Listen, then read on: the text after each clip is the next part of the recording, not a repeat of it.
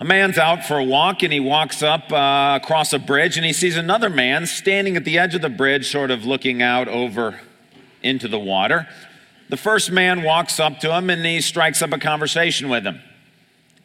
In the midst of the conversation, he says to the man, "So, what religion are you?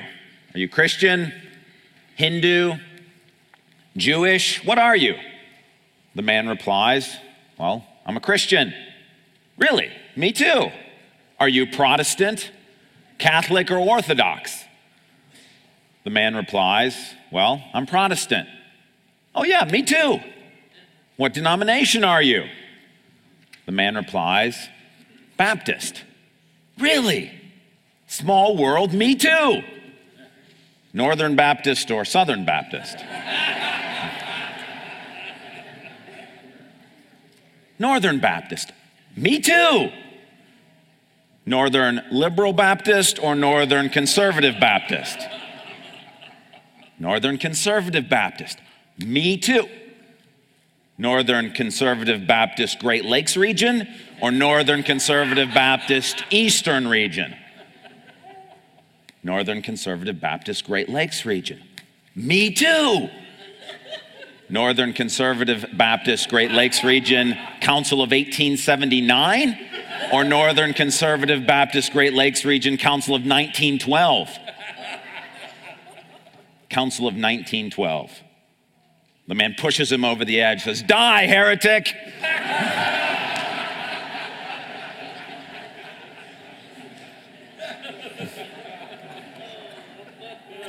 Now, the reason we laugh at a joke like that is because although it's ridiculous, it does resonate with us that too often in Christianity, it's our differences that we focus on.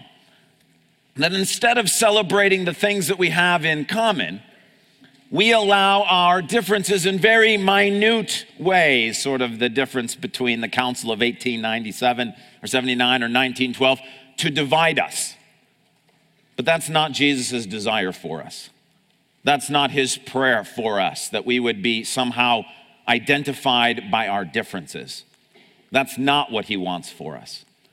This morning, we want to take some time and look at a prayer that Jesus is this very morning praying for Calvary Church. So if you have your Bible, would you turn to the book of John, chapter 17. John chapter 17. It's page 766 in the Bibles the church provides. There's one in the rack in front of you or underneath your seat if you need one to follow along. In John 17, this is our last sermon in the book of John. It's been a great time together to look at the life of Christ and to look at who he is. And we spent the year sort of following the narrative of Jesus in the Gospel of John. And this summer, we've really focused on what's known as the Upper Room Discourse, John chapters 14, 15, 16, and 17. This is the last night before Jesus will go to the cross. He's leaving his disciples. And as you can imagine, on your last night with a group of people who mean the world to you and really upon whom the future of the world rests, Jesus does what we would expect him to do. He spends time teaching them and going over the things that are most important, that they must remember. And then he prays for them. And in chapter 17, we have his prayer for his disciples. And the section we're going to look at this morning is the close of that prayer.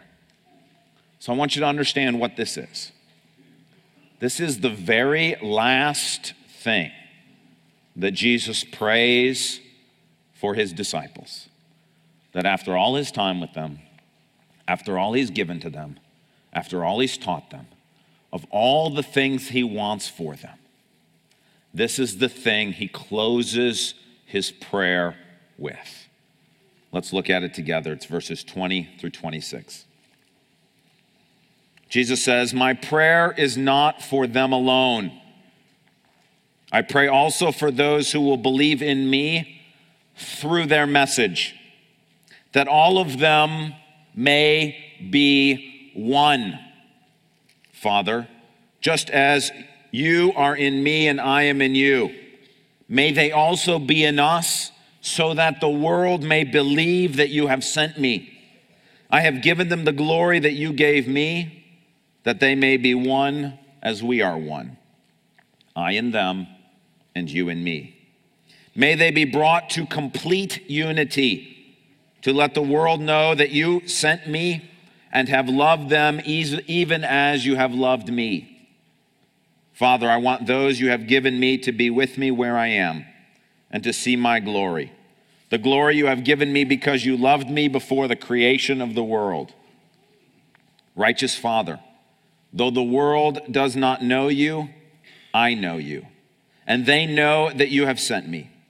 I have made you known to them and will continue to make you known to them, in order that the love you have for me may be in them and that I myself may be in them. This is the close of Jesus' prayer on the last night with his disciples. From this moment, he will leave, go to the Garden of Gethsemane, be captured, sentenced to die, and the next day give his life on the cross. Now, it's interesting that this last section of Jesus' prayer, he specifically says that he's praying not just for those 11 men who are in the upper room with him, but he is also praying for all who will believe through their message. That means Calvary Church. That means us here today. This passage is talking directly about us. That Jesus was praying this prayer for our church.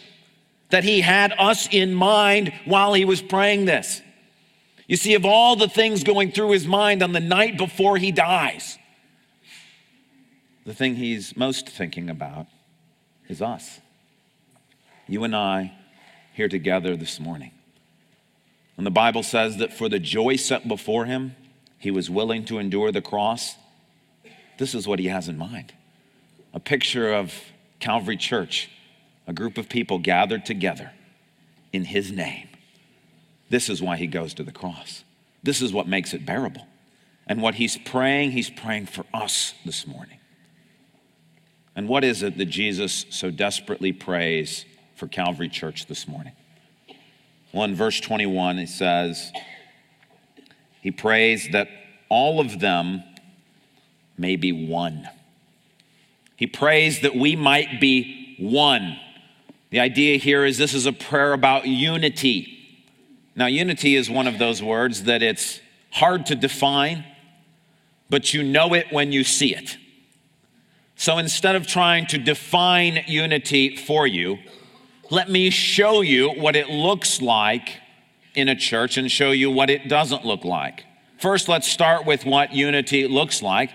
And really, one of the best examples to use is from Acts chapter 2, the church in Jerusalem, of which it is said in describing that local church in the city of Jerusalem, they devoted themselves to the apostles' teaching and to the fellowship, to the breaking of bread and to prayer. Everyone in the church was filled with awe, and many miraculous signs and wonders were done by the apostles. All the believers were together and had everything in common.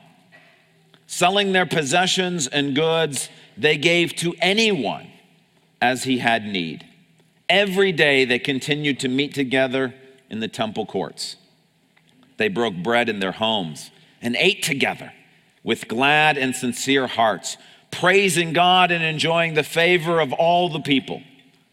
And the Lord added to their number daily those who were being saved. All the believers were one in heart and mind. No one claimed that any of his possessions was his own, but they shared everything they had. That's a unified church. That's a church that is what Jesus is praying for. They're one. They're together. They're enjoying one another's fellowship. They're sharing with one another. They're of one heart and one mind.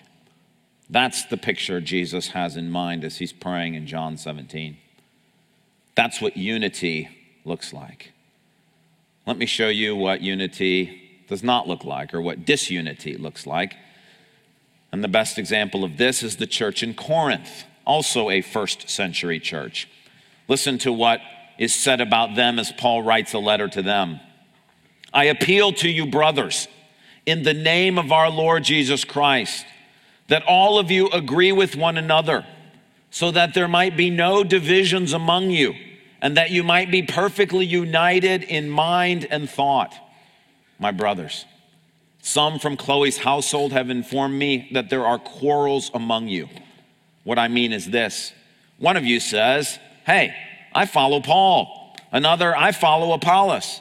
Another, I follow Cephas. Still another, I follow Christ. But is Christ divided? You are still worldly. For since there is jealousy and quarreling among you, are you not worldly? Are you not acting like mere men? In the following directives, I have no praise for you. For your meetings as a church, they do more harm than good. In the first place, I hear that when you come together as a church, there are divisions among you. And to some extent, I believe it. When you come together, it's not the Lord's Supper you eat. For as you eat, each one of you goes ahead without waiting for anybody else. One remains hungry, another gets drunk. Don't you have homes to eat and drink in? Or do you despise the church of God and humiliate those who have nothing? What shall I say to you? Shall I praise you for this? Certainly not. That's disunity. That's a church that is not one. That's not what Jesus is praying for. The church in Corinth, they were at each other's throats. They were arguing about preferences in worship when they gathered together. When they came to the Lord's Supper, they came with the attitude of, it's about me and what I want to do at communion. It's how I like communion to be celebrated. They were fighting with one another about money, taking each other to court. They weren't sharing with each other. There were groups of people in the church that had sort of formed themselves into factions, and they identified themselves with this person and with that person. That's not what Jesus wants. There was quarreling, jealousy, fighting, gossiping, rumors, and they were not one. But the church in Jerusalem, they were one heart and one mind. They shared with one another. They fellowshiped with one another. And they were truly one. What Jesus is praying for Calvary Church this morning is that we might be like the church in Jerusalem, not like the church in Corinth. That we might be one. That we might be united together. Now, why is this so important? Why does he make this the last thing that he prays for? Well, he tells us in verse 21 why it is so important. Second half of the verse. May they also be in us, so that the world may believe that you have sent me. Verse 23. May they be brought to complete unity, to let the world know that you sent me. Now, of those two churches, the church in Corinth that we read about or the church in Jerusalem, which of those two would you rather be a part of? The church in Jerusalem. Amen. So would everyone else. That's an attractive place to be. Which of those two churches would cause you to think that Jesus really had been sent by God and died to give us new life if you weren't a believer? Jerusalem. The church in Jerusalem.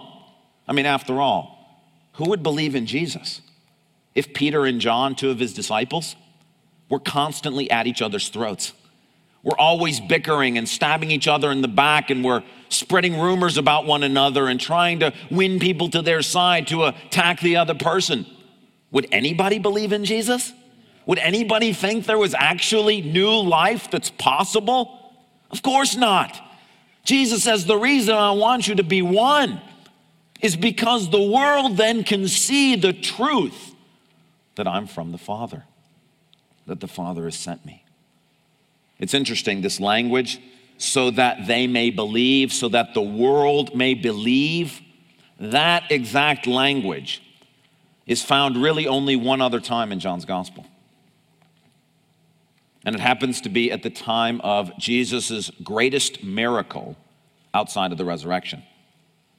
It's in John chapter 11, when he's getting ready to raise Lazarus from the dead. Right before he does it, Jesus stops and he prays, and he says, the reason I'm about to do this stupendous, unheard of miracle is so that they might believe. See, that's what Jesus came for. He came to do these miraculous signs, not because he's simply a wonder worker, but so that we might see in him the truth of his claim that he has been sent by the Father.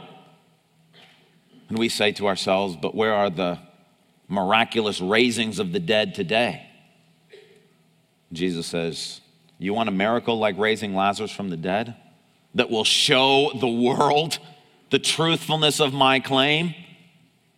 It happens when you're united. You see, only God can create a church like the church in Jerusalem. Only God can do that. Any other social group of humans that we put together is going to be known by its divisiveness, its discord, its differences, its separateness. There will be fighting. There will be selfishness. People will come to it with their own interests in mind. That's a human way of doing things. Jesus says, when you see that kind of church or that kind of group, well, nobody believes in God then. But if you have a church where they're one, where they're of one mind, where they're coming to this thing not thinking, what do I get out of it? But how do I serve others? Thinking this is not just about me, it's about my neighbor. Well, who can do such a thing? Only God. And Jesus says, when a church is one, when it is united, then the world will know there must be a God in heaven. When someone walks into the doors of Calvary Church and they feel love and they feel warmth, and they don't hear rumors and gossip, and they don't find people stabbing each other in the back or groups forming, and they think, what in the world is this? Jesus says they will know that there is a God in heaven and that he sent me. After all, when we look at the church in Corinth, we don't hear any talk about people coming to faith. There's no discussion in 1 Corinthians about how they're a fantastic witness in the city of Corinth. But what do we hear of the church in Jerusalem? That the Lord added to their numbers daily those who were being saved. See, this is the miracle. The miracle of John 11, the raising of Lazarus from the dead, brought many people to faith. The miracle of the church in Jerusalem, that here was a diverse group of people who really had nothing in common, were brought together in Christ, and as a result, people were coming to faith. They were saying, surely there must be a God in heaven. Look at them. That's Jesus' point. That's why unity is so important to him. That's why he prays as his last prayer. He understands that our human tendency is towards divisiveness, towards selfishness. And so he prays that we might be one, so that the world will know that the Father has sent him. Now, how do you become one? How do you experience unity? Jesus seems to give us four things in this passage. And it just so happens that the four things that he connects to unity also happen to be a summary of everything that he just got done teaching his disciples in the upper room discourse. The first one is found in verse number 20. He's praying for those who will believe in me through their message. That one of the four things that produces unity is believing a common message. This is really tied to John chapter 14. And in John chapter 14, Jesus tells us what that message is. Jesus says, I am the way, the truth, and the life.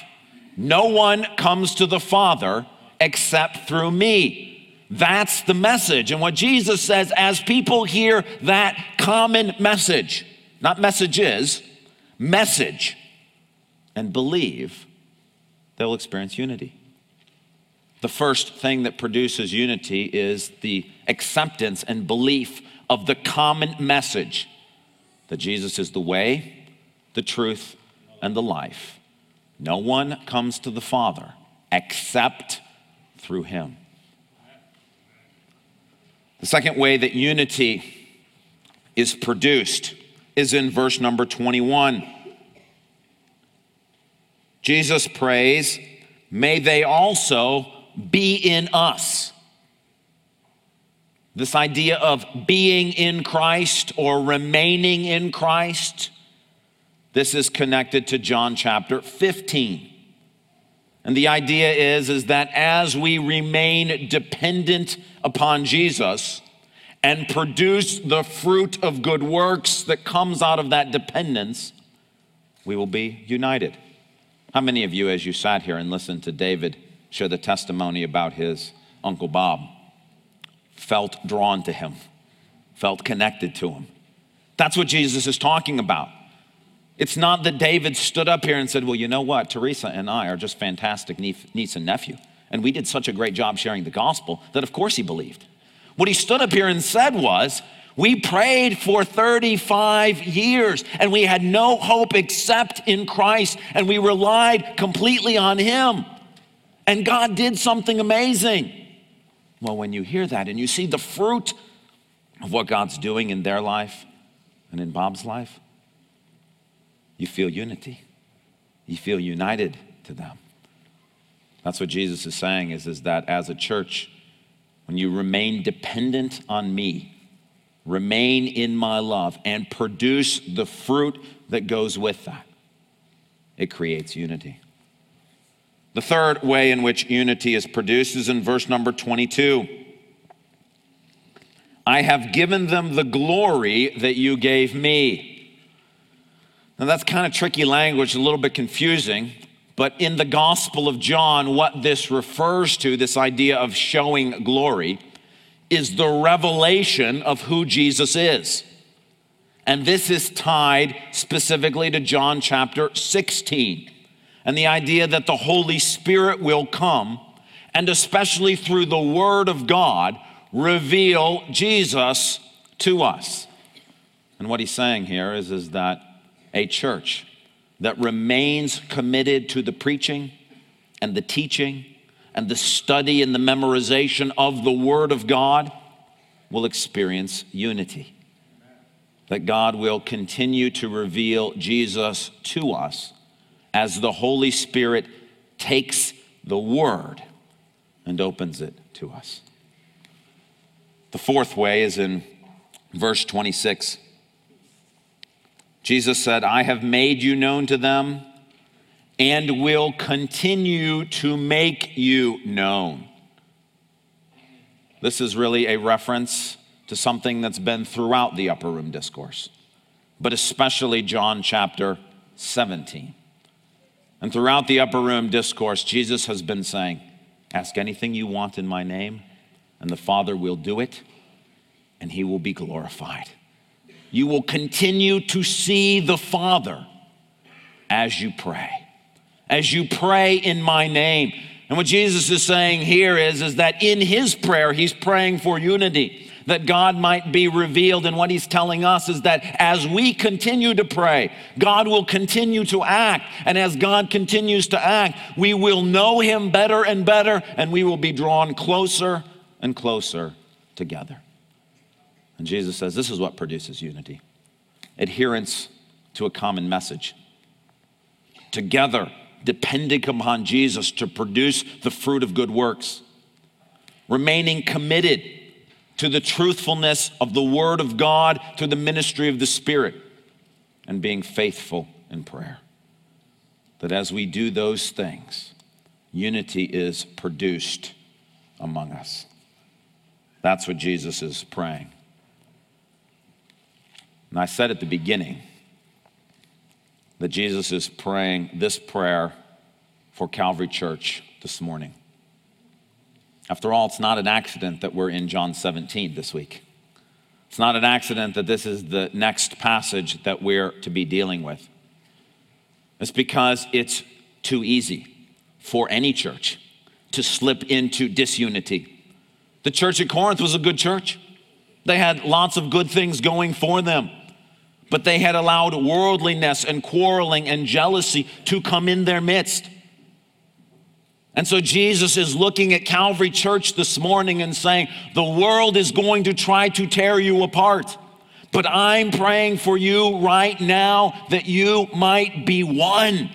He wants us to be one. Now, he's not praying for unity just for the sake of unity. This is not sort of unity at all cost. If at Calvary Church we stop preaching the message that Jesus is the way, the truth, and the life, and that no one comes to the Father except through him, there ought not be unity. If we abandon relying upon Jesus and producing the fruit of good works, if we stop preaching and teaching the Word of God, if we stop being committed to prayer, there's not supposed to be unity. But at this church, we are not perfect in those things, but we are holding fast to the message that Jesus is the way, the truth, and the life. There is no other way to the Father except through him. You see the evidence of the fruit of what God's doing as we've been praying this year. Do you see the candle that's lit? That we praise God that he's at work here, doing amazing things. In the hallways of this church, in the Bible studies, in the Sunday mornings, God's word is being preached. It's being taught. It's being studied. We've got a women's Bible study getting ready to start up. The book of Matthew, that's all they're doing. Studying the book of Matthew, that's what we're doing. And at this church, we're praying. We're praying for 3 non-Christian friends and family members. We've got a prayer garden to help us in that time of prayer. We've taken time throughout the year to set aside specific times to be fasting and to be praying and to be giving and doing those kinds of things. But the problem is, it's too easy to allow other things like preferences in worship or programming or personnel, grumbling and complaining, rumors and gossip. It's too easy. It's the human thing to do, to let that seep into who we are. And God's very clear in 1 Corinthians 3. Speaking about the unity of the church, he says this: anybody who destroys my church, I will destroy. He doesn't want there to be disunity. He doesn't want factions. He wants us to be one. And his prayer for us today is that as we exist in the city of Grand Rapids, he wants us to continue this great tradition that Calvary has of making him known in the city and around the world. He wants us to continue to be one, to be committed to that message that Jesus is the way, the truth, and the life, to produce the fruit that does go with dependence upon him, to be committed to his word, to be prayerful. And as we do that, Jesus is saying, continue in kindness. Continue thinking not so much about yourself, but about others. Don't come to church and think, what do I get out of this? Come here and think, how can I serve others? How can I give to others? How can I meet others' needs? That Jesus is praying that we not be part of Calvary Church and think, how can I have everything be exactly the way I want it to be? See, Christ is not known in the world through that kind of attitude. When we come and we say, how can Christ be lifted up? What's in his best interest? Then he's proclaimed to the world. And that's what Jesus is praying for us this morning. He's praying that the witness that he has in and through Calvary Church might continue.